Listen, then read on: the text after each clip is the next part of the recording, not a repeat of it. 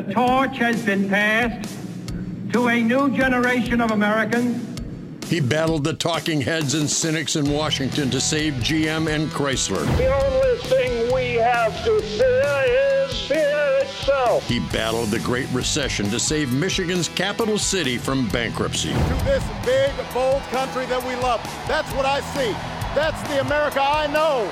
Now he's on a mission to save the America that brought his father from Italy and millions of immigrants to build the greatest nation in the world. And I do believe that the office of citizen is the highest office in this country. Here he is, America, Virg Bernero. Good afternoon. Happy December. Welcome to the Virg Bernero Show. It's going to be a great show, and it's Big Brain Day, so get ready. Big brain. As it turns out, it's back to school day here on The Verge. We're going to have two professor guests after we hear from a slew of them at the impeachment hearing. It is that time of year, ho, ho, ho, impeachment time. Is that what you want Santa to bring you this year, Virg? He could bring me a conviction. I mean, the impeachment, I guess I'm stuck with. That would be a tremendous gift. I just don't think it's gonna come. So we are talking impeachment and the state of our union with two big brains, Harvard professor Steven Levisky, author of How Democracies Die, and MSU, Michigan State University professor Matt Grossmann, author of Red State Blues, just recently out. It's going to be a fascinating discussion, but before we get to the real brainiacs, I've got some things to say, and I'm going to make a bold prediction about Donald Trump's response to impeachment. What will Donald Trump's response be, other than what you've already heard? Mm-hmm. What will his real response be? What will the Senate do, and I'm going to tell you what it'll be. But you got to stay through the podcast for that.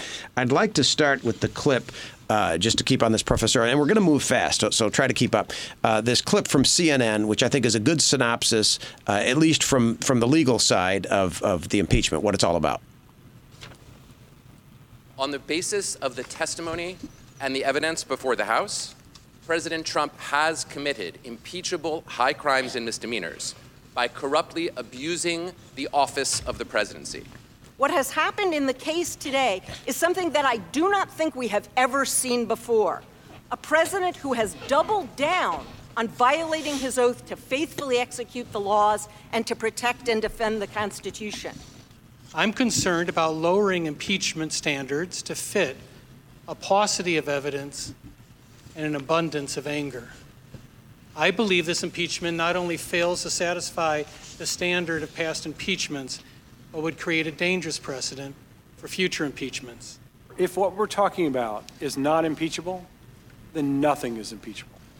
This is precisely the misconduct that the framers created a Constitution, including impeachment, to protect against.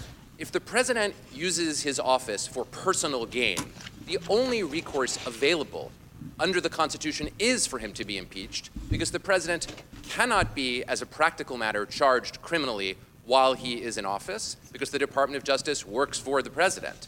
So the only mechanism available for a president who tries to distort the electoral process for personal gain is to impeach him. That is why we have impeachment. The Constitution of the United States does not care. Okay, so 3 out of 4 legal experts say Trump certainly can be impeached, should be impeached. And the one guy who says he shouldn't be impeached is the guy who 20 years ago was in favor of impeaching Clinton for lying about sex under oath. Mm-hmm. So Turley has changed his mind about impeachment, at least in this case.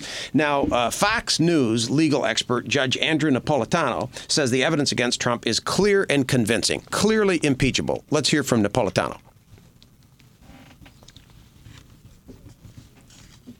An agenda which had the Ukrainians trying to do something against the president's political opponent, and while he pushed that agenda, he held up $391 million in aid. The congressman is free to say that that's not impeachable, and the Democrats are free to say it is impeachable. Right? It's not black and white. In my view, it is clearly impeachable because it involves 2 potential crimes. The crime of bribery, which Congressman Buck just mentioned, which is defined as the failure to do an official act release the $391 million until a favor comes your way. Announce, not conduct an investigation, announce the existence of an investigation of Joe Biden. The other crime is asking for campaign aid from a foreign national. That is a crime in and of itself, just asking. They're free to say that that's not an impeachable offense, but they're not free to say it didn't happen because the evidence that it happened is overwhelming. Well, some of them. Okay, so, look, we know what he did. The facts are not in dispute. Trump's put up no effort to even fight this in the House. Democrats obviously are pushing forward with the courageous and perilous mission, courageous but perilous mission of impeaching President Donald Trump. I am convinced that House Democrats are motivated by conviction, duty, and patriotism, rather than political or partisan concerns. I've seen the anguish on their faces of the Democratic House members. They do not enjoy this. I think some of them really are worried that it may boomerang politically. I think that they're trying to do the right thing. I really do. But politics is the name of the game that the Republicans and Trump are playing. Okay, I really believe that the Democrats are motivated by trying to do the right thing, and I think a number of them think it may even backfire, but they believe they're constitutionally bound to do it. The Democrats will have their say and sway in the House, but the final verdict will come in the Senate, dominated by highly partisan Republicans who are in lockstep with Trump and show no sign of defection. Now, I could have played clip after clip after clip, but because I have two excellent professors, two excellent guests, I had to make room. But I could have played you multiple clips of Republican legislators. Just know this is the space where multiple clips of Republican legislators, House and Senate, would go. And you've seen them, whether it's John Kennedy from Louisiana or Cruz from Texas. They're all just mimicking the same thing. They are in lockstep. There is no defection. This will be an impeachment trial in the Senate like no other. And Trump's victory dance after the all but guaranteed vindication, courtesy of Moscow Mitch McConnell and his Mitchettes, will also be outrageous and unprecedented. This will be like none other. There is virtually zero chance that Senate Republicans will step up, rise above party and personal politics, and do the right thing in today's polarized political ecosystem. Now, we're going to hear from Donald Trump at his recent rally in Pennsylvania in just a couple seconds. Despite the obvious misdeeds of Trump and his amigos, they even called him the Three Amigos, the impeachment will likely backfire politically, despite the Democrats' best intentions. Good deeds are not always rewarded in politics. Now, I'm not saying that Trump can't be defeated in 2020, but what I'm saying is this is not going to help the Democrats' case, despite the fact that they, I believe, are correct and doing the right thing in their constitutional duty, et cetera, et cetera. We're talking about politics, folks. Let's face it. This is an entirely predictable victory that is being handed to Trump by House Democrats, and it pains me to say it. Senate and House Republicans are goose-stepping in formation to Trump's narrative. This is what they do. This is how they roll. Trump and Republicans' propaganda machine is already in full swing, in overdrive, trumpeting the familiar talking points of witch hunt, Russia hoax, fake news, and much worse, even referring to brave men and women of the FBI as human scum. That's Trump talking. I predict that Trump's bold counteroffensive will become even more strident during and immediately after his victorious Senate trial. Let's hear what he's saying now. And again, we haven't even started the real victory dance. But while we're delivering historic victories for the American people, the radical left Democrats and the failed Washington establishment are trying to erase your votes, nullify the election, and overthrow our democracy. Not going to happen. Don't worry about it. I wouldn't lose too much sleep over it. And I have to say this about the Republicans. The Republicans, and you have a lot of great ones here tonight, your congressmen. You have a lot of great ones. These congressmen are great. The Republicans have never been so united as they are right now, ever. The House, the Senate, we've never been this united. Because you hear what he's saying? I mean, have you ever seen, when was the last time you saw Trump look that relaxed? I don't believe that's put on. I think the guy senses that he's winning, folks, because he has the Senate Republicans in lockstep. Look, I don't know. If this was something that the House could do, like censure, You know, there was a congresswoman who said that we should do censure and just keep investigating and don't do the article. And she was right. Because censure, you can say it's a slap on the wrist, slap on the hand, but it's a slap that the House can deliver without anybody else. Impeachment cannot be delivered, and it will not be delivered. And in fact, not only will impeachment, it will be a ridiculous trial. It will be no trial at all. Trump will be, quote unquote, vindicated. The trial, the verdict will be not guilty, and the victory dance will be unlike, people make the mistake of comparing this impeachment to other impeachments. They compare Trump to other presidents. He is not going to follow convention. We're going to talk about this with the authors, with these professors. He is not going to follow the norms, and he can't. So, given Trump's unpredictable and often bizarre behavior, it is worth considering what his response to a quick and decisive victory in the Senate is likely to be. Some folks would take a day or two off to rest, do a victory lap or two, and move on. Trump will press his advantage and use the perceived vindication to help catapult him to a 2020 victory. That's his plan. That's the Roy Cohn model. Roy Cohn was his lawyer, the lawyer to the mob. You kick people when they're down. You don't kick people until they're down. You kick them when they're down. That is the Trump model. And he will try to parlay this into something much more. Mark my words. And that leads to my major prediction. And I know I got to go because we've got to bring on Professor Steven Levisky, professor of political science at Harvard University, but I just got to get it out that Trump knows he can't win a fair election in 2020. The numbers aren't there. If the Democrats are able to turn up the numbers like they did with Obama, he's done.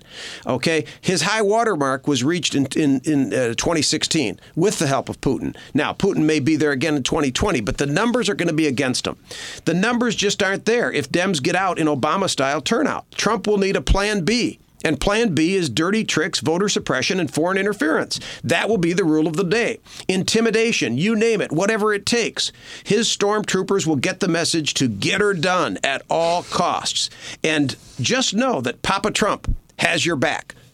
Papa Trump will be there. He gives out pardons like candy to his loyal foot soldiers.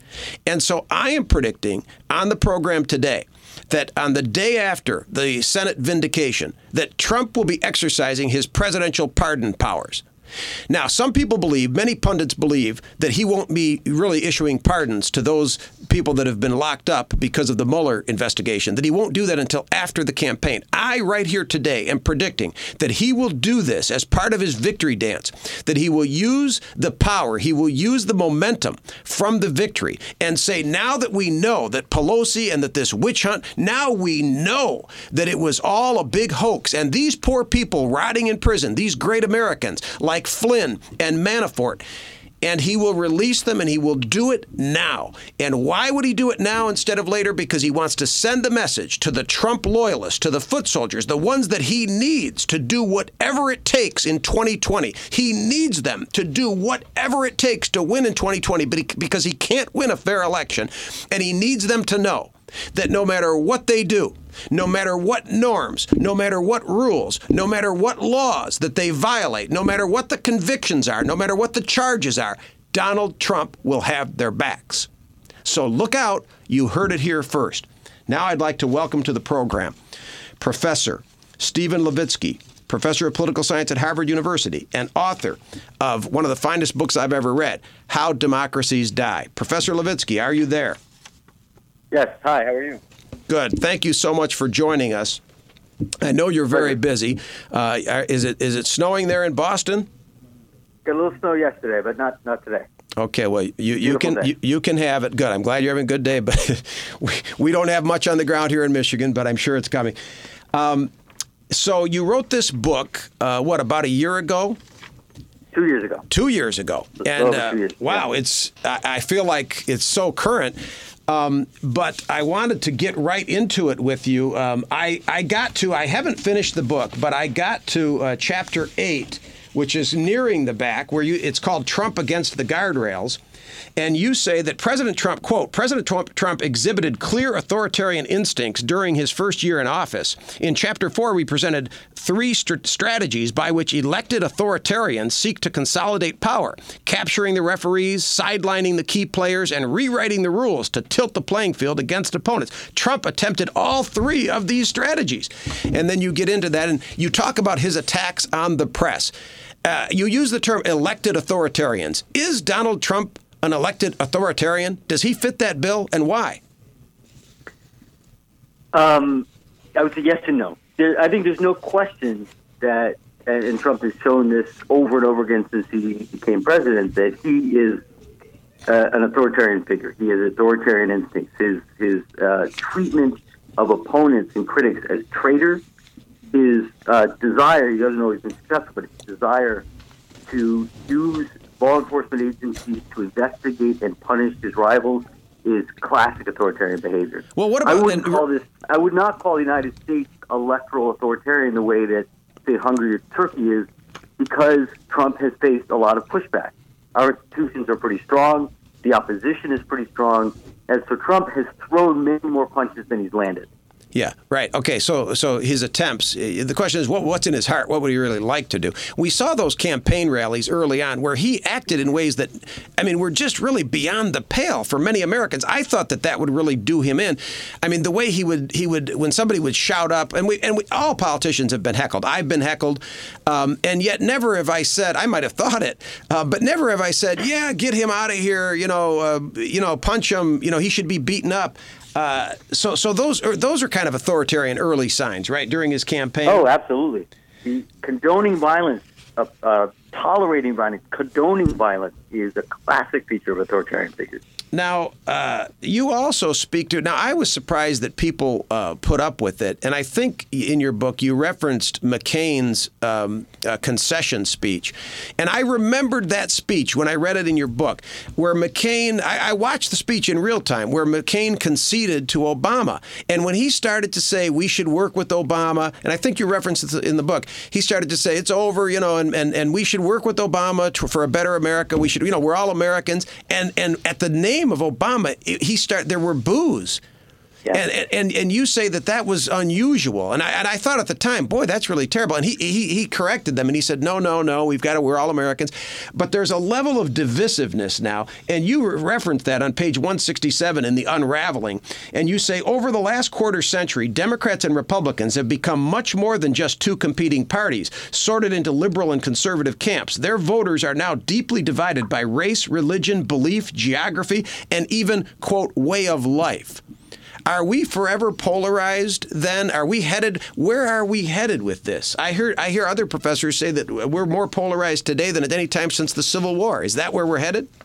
I think we're more polarized today than any time since the period of Reconstruction, the decades after the Civil War, which are also really polarized. Mm-hmm. That's what's going on today. That's why Trump can get away with the kind of behavior that he's gotten away with, the kind of rhetoric that in the past would have been rejected. Now the 2 camps are so far apart that we're willing to tolerate all kinds of egregious behavior on our own side because it's better than the other side. Just one data point. In exit polls in 2016, 1 out of 4 Trump voters, 25% of people who pulled the lever for Donald Trump, said in the exit poll they didn't think Donald Trump was fit for the office of the presidency. So 1 out of 4 Trump voters didn't think he was fit to be president, and yet they still preferred him to Hillary Clinton. Now, that's how polarized we are. There's so many things that went into that, and your book talks about the how the 2 parties have become more homogeneous and less diverse. No, one of them has. Amongst them. Well, but I mean, even Democrats, we used to have more blue dog Democrats, yeah. Southern Democrats. So now those Southern Democrats, like Zell Miller of Georgia, used to be a Democrat. They've moved over. The lines are more clear. So so then we can't relate as much to them, and we're not perhaps as tolerant. And then of course a lot of things have happened with the news, where people have their own news channels that agree with them, and so on. So how can we get to the point? Your book talks about, I think, that you can't really fight fire with fire, that you're not going to, I guess, sort of like Gandhi. That how can we get to a point of more mutual understanding and tolerance? My own view is that the Republicans represent a particularly combustible coalition right now. They basically represent white Protestants, white Christians, who used to be an overwhelming majority in this country and who used to be on top of every hierarchy, political, economic, cultural, social, that you can think of. That inevitably, that's been changing for half a century. That change is not going to stop. But the loss of a group's social dominance is really threatening. It can feel like an existential threat. Many Republican voters, not all of them, many Republican voters feel like the country they grew up in is being taken away from them.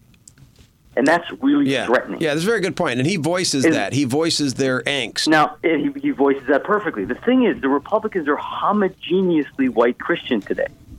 As Trump himself said, they're very, very unified today. It's true. I want to ask one thing that will change our polarization, that will reduce our polarization, is for the Republicans to reshuffle the deck, for them to expand their coalition. That could mean going back to being a pro-business party and welcoming back the suburbs that they've lost, Orange County. But as Republicans Republicans have tried that, like the big tent stuff, like Kasich from Ohio, where they've tried to be more friendly on women's issues, minority issues, gay rights, LGBT issues. It seems like they just end up being more retro, and being pulled right back with the religious right and so on. Republicans are going to have to overcome that. And it's only going to happen if and when they get some electoral spanking. I mean, they're going to have to get drugged electorally.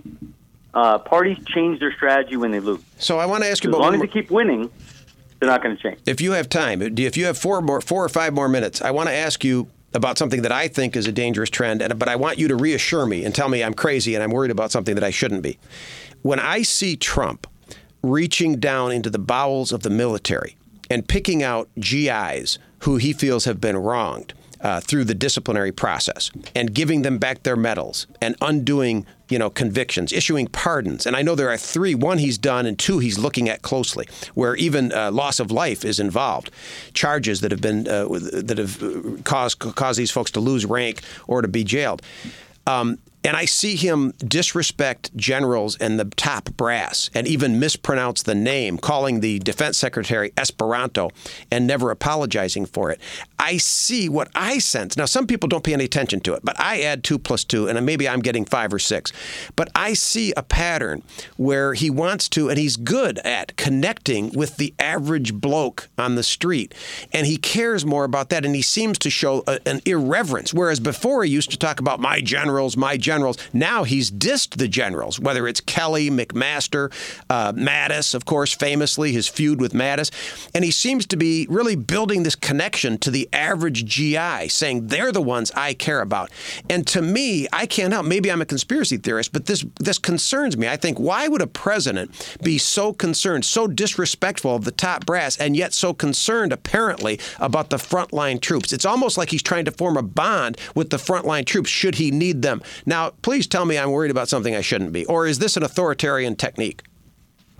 Well, it's an authoritarian instinct in that Trump comes to he sees all institutions of the state, the bureaucracy, with the army, the police, the judiciary, any institution of the state, he sees as an extension of him. He thinks he should be able to control it and do with it what he sees fit. Like he's doing his own private company. Like he's doing That's not the way a democracy works. That's not how the United States works. That's certainly not how the U.S. military works. But little by little, that's how he sees the world. He wants to be able. He can't imagine the idea of somebody within the state, within the army, within the judiciary, within the attorney general's office, within the FBI, the CIA, not carrying out his orders on the spot. And that's why Comey was fired, and that's why he couldn't, he couldn't stand Jeff Sessions. This is a really authoritarian instinct. I think the optimistic take, or the way I would maybe talk you off the cliff, is that the Army is really upset about this. This is not the way the Army works.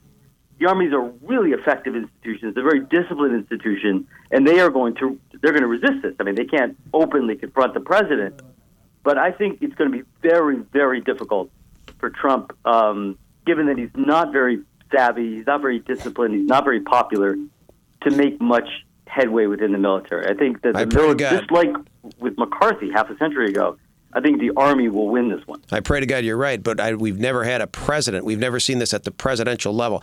Now, if you not in a very long time. So if you have a little bit more time, if I have you until the 3-0 mark, then I would ask you about my prediction. My gut tells me that he will be vindicated. He will be found not guilty by the Senate, and that he will take a huge victory lap, and he will try to take the momentum from that. And I believe he will, at that time, issue the pardons of those that were convicted by Mueller and get his friends out of jail, because I believe he needs that to send a message to his followers that the law, that he is the law. And that, therefore, they must go above and beyond in 2020 to win. And if that means pulling over van loads of voters on Election Day by sheriffs who support him, or whatever it may take, like in Georgia against Stacey Abrams, whatever the case may be, his shock troops, his ground troops will know by these pardons. It'll be more than just talk. It'll be proof that he stands behind them. And so my prediction is that he will issue those pardons, and he may even pardon his family and Giuliani prospectively, just as President Ford pardoned Nixon prospectively. He had not been charged or convicted with anything when he was pardoned. So the presidential pardon is a clear, legal, very strong power that the president has, and I believe he will do it soon after he is vindicated by the Senate. Have you an opinion? One wrinkle to that. I think you're right about Trump's instincts. When Trump feels like he has just won, like he's just prevailed or been vindicated, he very often doubles down and acts very aggressively. But he also makes mistakes. He often overreaches when he does that. As soon as it was clear that the Mueller investigation was going nowhere, that's when Ukraine happened. That's when the Ukrainian phone call happened. So it's very possible that Trump will behave in exactly the way that you predict, but that he'll overreach. Yeah. And then he'll make a mistake. Yes. And then he'll shoot himself in the foot, and it'll end up costing him electorally rather than helping him.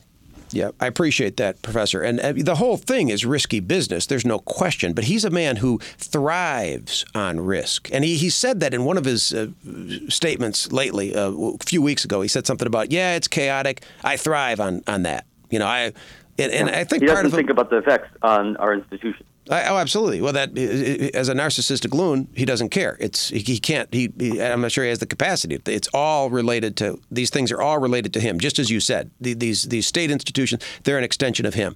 And when people get in his way, and the sad reality, I'm hoping that, like you say, that the military and other professionals. I mean, we saw those incredible professionals, Vindman, Yovanovitch, all those folks that stood up, the professionals in the State Department, career diplomats, what he calls the deep state. I call it a deep state of patriotism. And I'm hoping that people will get your book, How Democracies Die, to understand that this can happen. And that's one of the things I wanted to ask you. I'd like you to say it can happen here, because Americans believe that we are Teflon, Professor. They believe, Hitler, that was then, these little podunk democracies, these banana republics, blah, blah, blah. But you point out in the book things that I'd never really thought about. I myself, growing up and even serving in politics, as a state senator, as a mayor, you grow up believing in the Constitution, reading the Constitution, and you think it's just strong, like the iron girders of the country, and you don't realize the extent to which a lot of what we think is the law is really protocol and practice and tradition and norms, and he is busting through all of that. Yeah.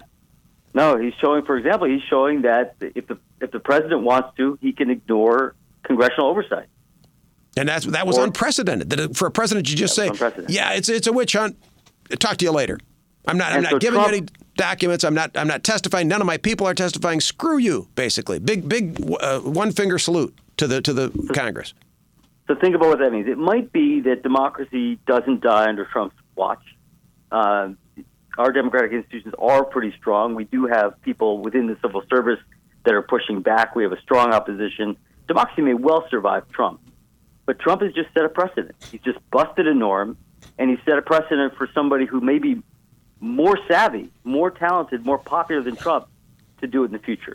He's just made it a lot easier for the next autocrat. But Professor, what do you say to these Republican senators? Where are the John McCains I mean, other than Romney, they're all just mouthing this bullshit. And this is why I believe he'll do the pardons. And this is why I truly do fear for our democracy, because I don't see any small d Democrats standing up and saying, we took an oath to the Constitution. And Mr. President, we're not going to say Heil Trump. We're not going to say it. I watched one congressman in an interview when he was asked, and he said, well, they said, aren't you worried that you're going to lower the bar? What you just said, aren't you worried that you're going to lower the bar? What would you say if a Democrat comes in and does these things? And the guy said, this Republican legislator, he said, well, Trump is unique. Trump is unique. Basically, we need to just make room for Trump because he's different. Yeah, that doesn't work. Look, this is one thing that we got wrong in the book. We wrote in the book that we expected that there would be a group of senators led by McCain. Obviously, we didn't anticipate his illness. But we figured there'd be a group of senators, Republican senators, that would draw a line on Trump's behavior, and that has disappeared. There will be no senators. And so when we have you back, if you should come back in the next few weeks, I'd love to have you back, and I want you to work with your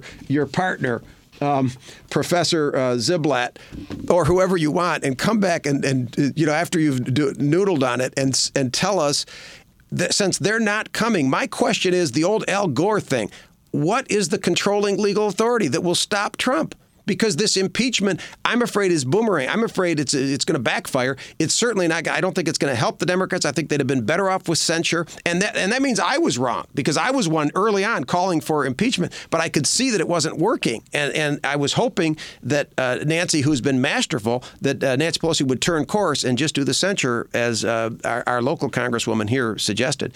But I'd like to have you back and say, since there is apparently no controlling legal authority that I can see, what ultimately will, if he continues to violate the Constitution, at what point, might these senators change their mind, or where are we?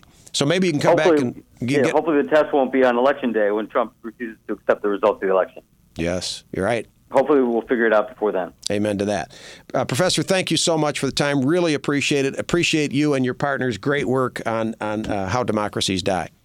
And Thanks for having me on. Let's hope this one doesn't. Thank you so much. Take care. Happy holidays. Bye. Bye-bye.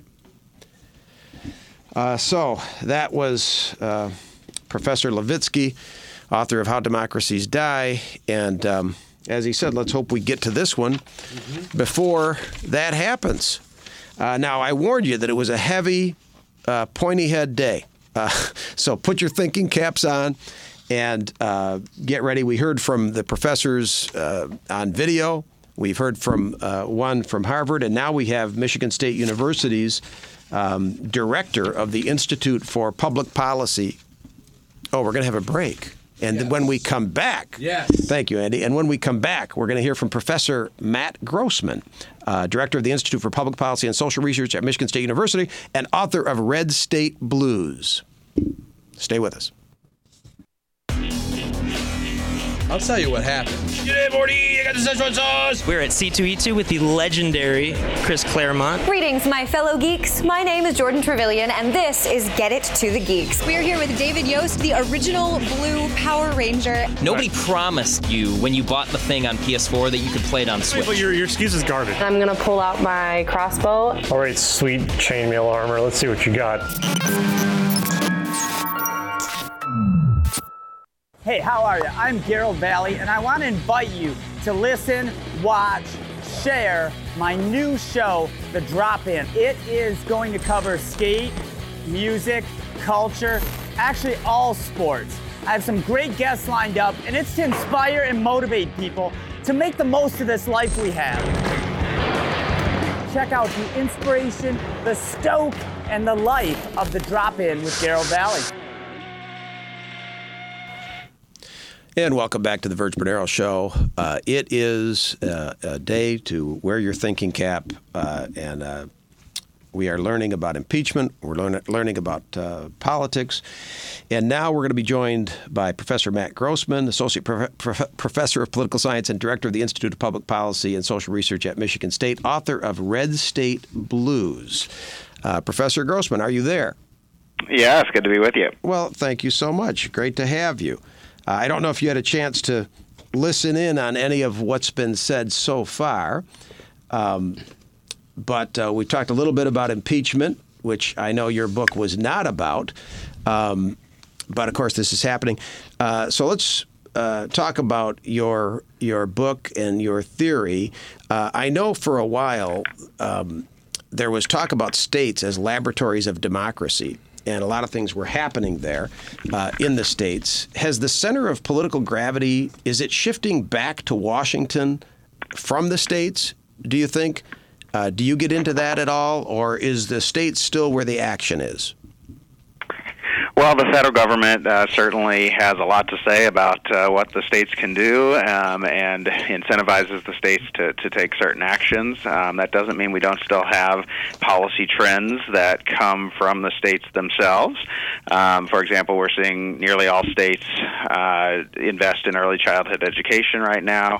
We're seeing nearly all states moving from a more punitive criminal justice policy to a less punitive one. So there are still these state trends. But we've also seen a lot led by the federal government, like, of course, Medicaid expansion, and even some of the education trends in the states were really incentivized by Obama's Race to the Top initiative. So some of the biggest changes in the states were led by the federal government, but a few still come from the states themselves.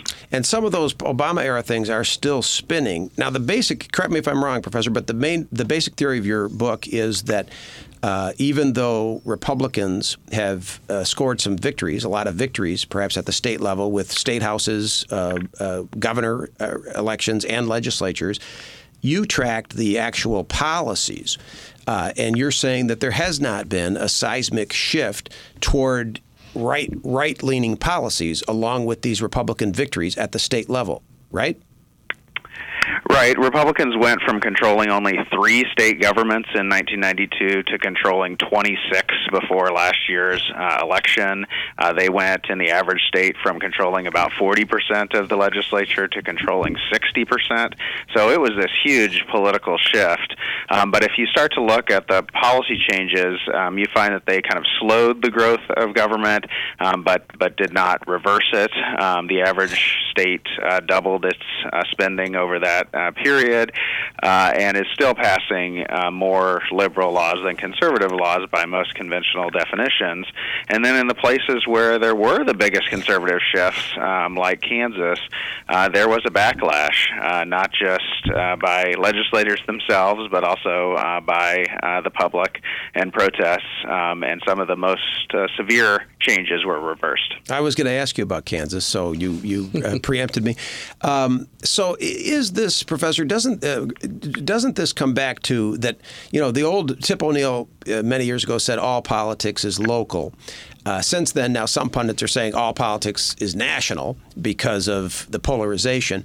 But at the state and local level, and of course, I've served in the legislature and been a mayor, I know as a Democrat, I had a lot of Republicans that voted for me, if I'm to believe what they say, and I do, to my face. Like as mayor, we don't run on a partisan basis even. And people don't so much care. When it comes down to, are the roads I'm driving on drivable? Are the streets plowed? Is the garbage picked up? It seems like in those regards, you got to deliver. And that's what people are going to vote on. And whether you're Democrat or Republican, if you're not delivering, if you're not educating the kids, if you're not picking up the garbage, the voters catch on to that a little quicker at that state and local level maybe than some of these issues that are more esoteric being debated in the halls of Washington. Well, politics is definitely nationalizing, and even in state legislative elections, for example, the impact of your view of the president is 10 times the impact of your view of how the state government is going or the state legislature. So we really do have these nationalized elections where people vote up or down on the party of the president, but there are circumstances in which people see the effects of state policy, and that's particularly pronounced when there are cuts to services. We don't have this option in most states of just cutting taxes and putting it on the credit card. So when there are tax cuts, there are also service cuts, and we saw that vividly with the 7 states that had teacher walkouts or threatened teacher walkouts, where people saw the circumstances in their local schools. And every state that had those walkouts responded to it with some change in policy in the direction of the teachers, including a couple of tax increases. So there are still the capacity to have a state-specific backlash among voters. You know, you raise a very good point, Professor Grossmann. This issue of the deficit spending, and of course I've experienced this directly in my city, in the city of Lansing, when revenue went down during the Great Recession. You know, we are immediately impacted by that, like cities and townships all over. Like you said, the budget has to be balanced immediately on an annual basis, and so when the floor gets knocked out, we faced drastic cuts. In fact, I was the first mayor in the history of the city that had to actually have layoffs of emergency personnel, police and fire. I was the first mayor in Lansing's history, and I did live to tell about it. I was reelected afterward. We ended up passing a millage specifically dedicated to law enforcement and to fire, which people voted for because, and I'm sure a lot of Republicans voted for it because they understood that there's no place else to go. That if you want this service, here's what it costs, and we were very transparent about it. Whereas at the federal level, that stuff seems to, the deficit continues to grow. The debt every year, and I remember right after 9/11 when George Bush, when President Bush came forward with his plan to create the Department of Homeland Security, and I remember, as a patriotic American and Democrat, I was expecting his speech to talk about what it was going to cost. And I was prepared as a Democrat to support that and say, you know what, it's going to cost money. We're all going to have to pay to be safe. And he never did. And I guess it was just subsumed into the deficit. And I think that, to me, that's a sickness in our politics, that people get the idea that a lot of people think that it's just going to, just don't worry about it. Just give me what I want and worry about it later. And so people, I think we do send the wrong message politically to folks. I don't know how you fix that. Well, there is a long-running pattern where people, of course, want more services and less paying for it, and we're seeing that in Michigan as we speak. People want the roads fixed, but they don't want to pay a gas tax. It would have been a whole lot faster to solve if the state could have just borrowed the money completely to make that happen. But of course, that would have created long-term difficulties. There's also, though, another long-running pattern that affects Republicans specifically, and that is that people tend to be conservative in broad terms. They say they want a small government that does less, but they're often quite liberal in specific terms. They want a government that does less, except they want more funding for education, more for health care, more for police, etc. They say they want less regulation, except they want more environmental protection, more consumer protection, etc. So that means Republicans can kind of sell this broader vision on the campaign trail, but when they have to put it into practice, it's deeply unpopular. So are you saying, Professor Grossmann, that we're a little bit sort of politically schizophrenic? We are, and in that specific way that we tend to agree with conservatives in broad terms, but agree with liberals when it comes down to specific policies. So, and you brought up the governor's race or the roads in Michigan. I mean, we had a governor in Michigan that ran, literally, like her main message was, I think it was fix the damn roads. Mm-hmm, fix the damn roads. The dam. Fix the damn roads. Maybe fix the dam, too, in the roads. But so she runs on this. She wins handedly. And yet, at the legislative level, we have Republicans and maybe some Democrats. She put forward a plan that fixed them, and it cost money. It was going to cost, I think, some 40 plus cents on the gallon for gas, and that has not happened yet. There is no comprehensive road plan, and I guess she's winding down on her first year in office. It is. Now, some other states did manage to pass gas tax increases for roads, and of course, Michigan, under Governor Snyder, he sort of did maybe a better job of hiding the tax increase, but there was one. So it's possible that they'll reach some consensus later, but certainly having the fundamental problem of people like services but don't like to pay for them is a long-running problem for policymakers. Right. I'm reminded, Professor Grossmann, when I was in college, my political science professor, Ken Ross, to get out of there and to get my degree in political science, a BA, we had to write a political philosophy paper. And he said it's going to be a minimum of 20 pages. He said it could be more, but it's going to be a minimum of 20. And he made us, and he would give it back to us with a bunch of red marks if there were inconsistencies. So he said, you're going to come up with, you will leave this class with a consistent political philosophy. And so that you couldn't say, well, you're pro-life over here, anti-abortion, but you're pro capital punishment over here. Okay, so people did that, and he'd say, well, is it the sanctity of life, blah, blah, blah, explain this, and he'd give it back to you. And you'd have to keep giving it back, give back. So like you said, if people said, well, low taxes, I want low taxes, and I want everything to work good, they'd give it back to you. So maybe more Americans need to, have you or Ken Ross write out their consistent political philosophy so we can make progress in this country. Well, the policy positions are becoming a little bit more associated over time, but so people's position on one issue is a little bit more consistent with their opinions on others than it used to be, mainly because the parties are consistent in sending consistent messages. But there are still a lot of people with contradictory opinions, and one way that works out is that the public tends to react against the direction of policymaking. So under President Obama, the public was moving in a conservative direction. Under President Trump, the public is moving in a liberal direction. And so the public kind of looks out and says, well, I might have said I wanted that, but this is too much, and they want to point us in the other direction. And that's one mechanism for why we see a big backlash in midterm elections, in the first midterm election of the president. And it's also been a problem for Republicans in the states because they mainly came to power in 1994 and 2010 on those backlashes to Democratic presidents, but they faced a policy arena in which they were incentivized by the federal government to be moving in a liberal direction. So Medicaid expansion being the obvious example there under President Obama. So because our national and state trends sometimes run in opposite directions in those midterm elections, it's harder for a party to move policy in its direction.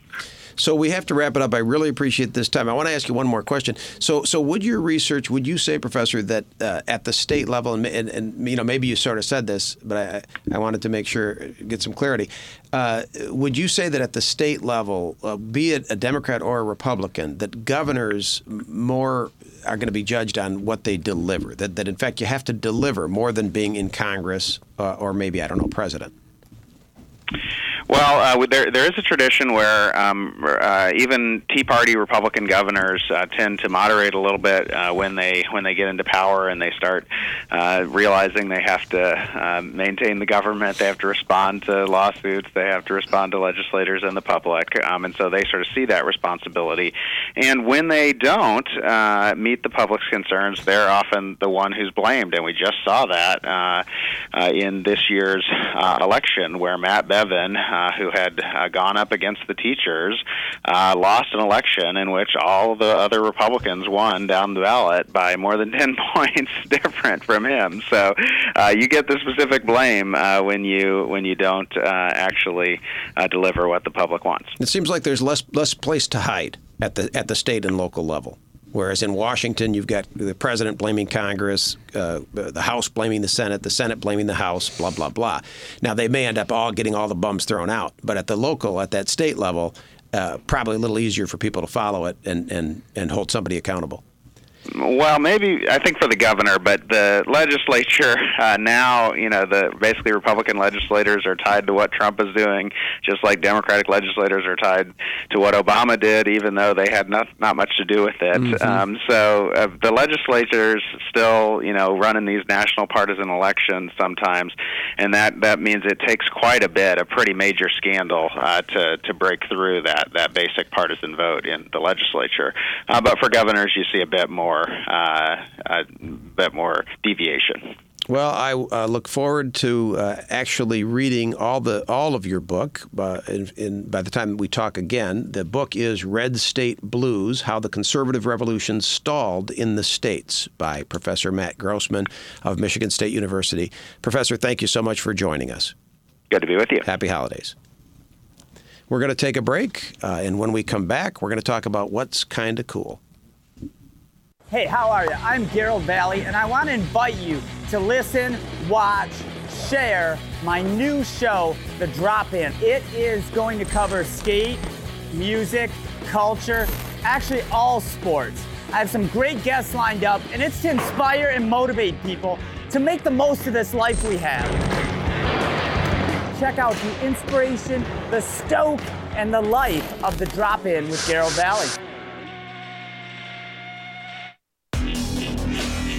I'll tell you what happened. G'day, Morty. I got the Szechuan sauce. We're at C2E2 with the legendary Chris Claremont. Greetings, my fellow geeks. My name is Jordan Trevelyan, and this is Get It to the Geeks. We're here with David Yost, the original blue Power Ranger. Nobody promised you when you bought the thing on PS4 that you could play it on Switch. But your excuse is garbage. I'm gonna pull out my crossbow. All right, sweet chainmail armor. Let's see what you got.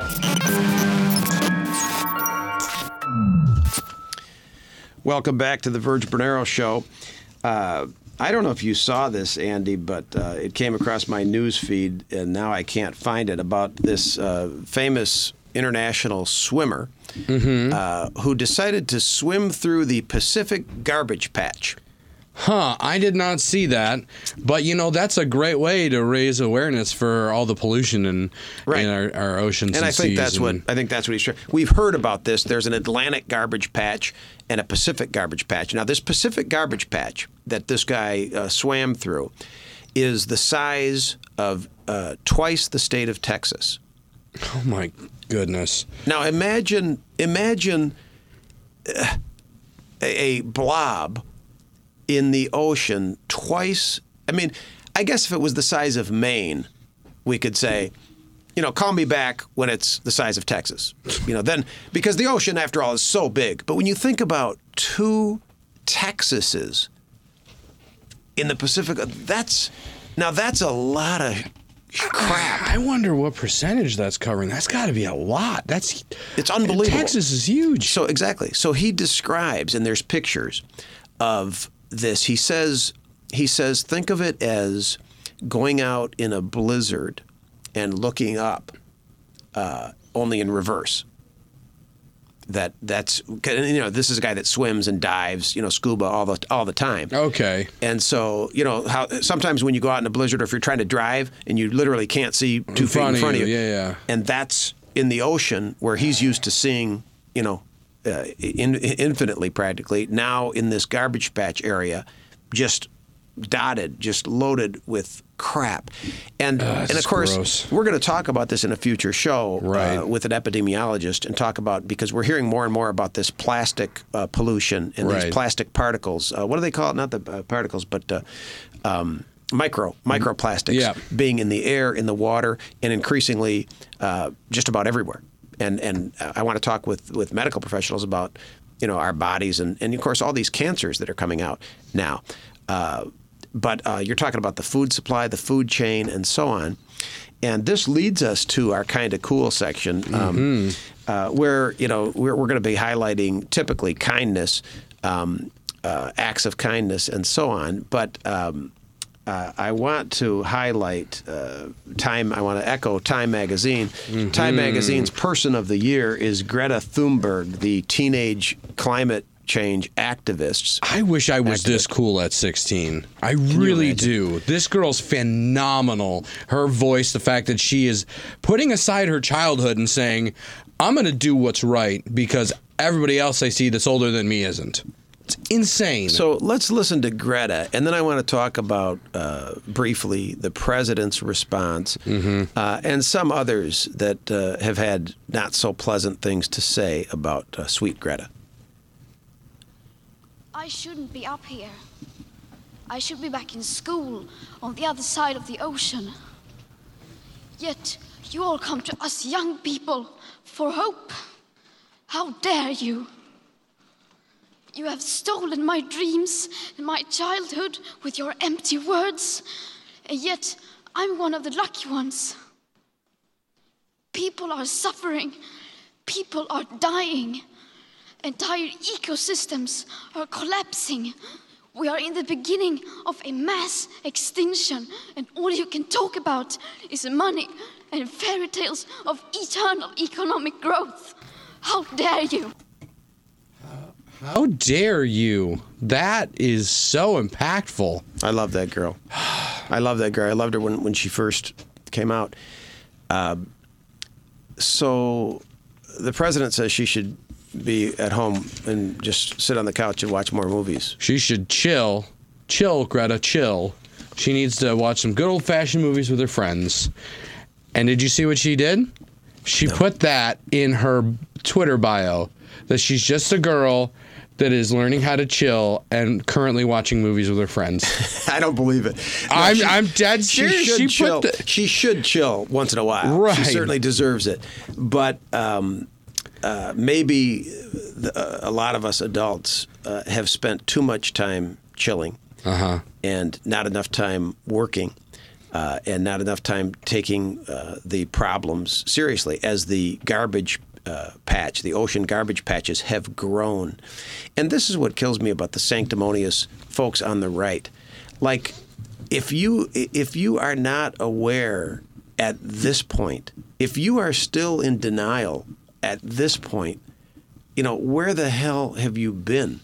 Pull your head out of the polluted microplastic sand that it's in and wake up. You got fires out of control in California, worse than ever. You got fires in the Amazon. The Amazon jungle where so many cures come from is being depleted massively year after year. It ain't made up, okay? 98% of real scientists say climate change is, in fact, man-made, that we are the greatest contributor to it, our carbon footprint. And so, end the bullshit denials, get real. You know what? You think you can't learn from a 16-year-old girl? You can. I learned from my girls every step of the way. I learned about putting on a seatbelt from my girls because I always put them in a seatbelt. And then when they got old enough, they said, Dad, why didn't you put your seatbelt? It was not a habit that I grew up with. My parents didn't do it. They didn't put us in a seatbelt. I used to stand in the front of the 68 LeSabre, stand up in the front seat because I liked to stand up. And my dad would hold me when he was stopping. So times change and we make adjustment and we can learn from the youngsters. And by God, we can learn from Greta. This is an incredible young woman. Just like, you got these courageous young people all over the world that have led, that have won awards, Nobel Peace Prize and everything else. So I resent the attempts to demean this young lady. And I've seen some awful comments, even on my Facebook, when I post things about her. Outrageous. Step back from your high horse and let's recognize where we could do better, and we better start taking it seriously, whether it's the air, the water, what's going on with fracking in this country and in this state, where we're injecting chemicals into the ground to get out more fossil fuels in one way or the other. And then they want to and we're going to have a future show about the Green New Deal. And what does the Green New Deal mean? Because we damn well better get green in this country. And if you're ignoring it and if you're in denial, I'm with Greta. How dare you? How dare you? Because we have made a problem for future generations, and we better take responsibility to fix it. Thank you for joining us on Virg Bernero. I'll see you next Thursday.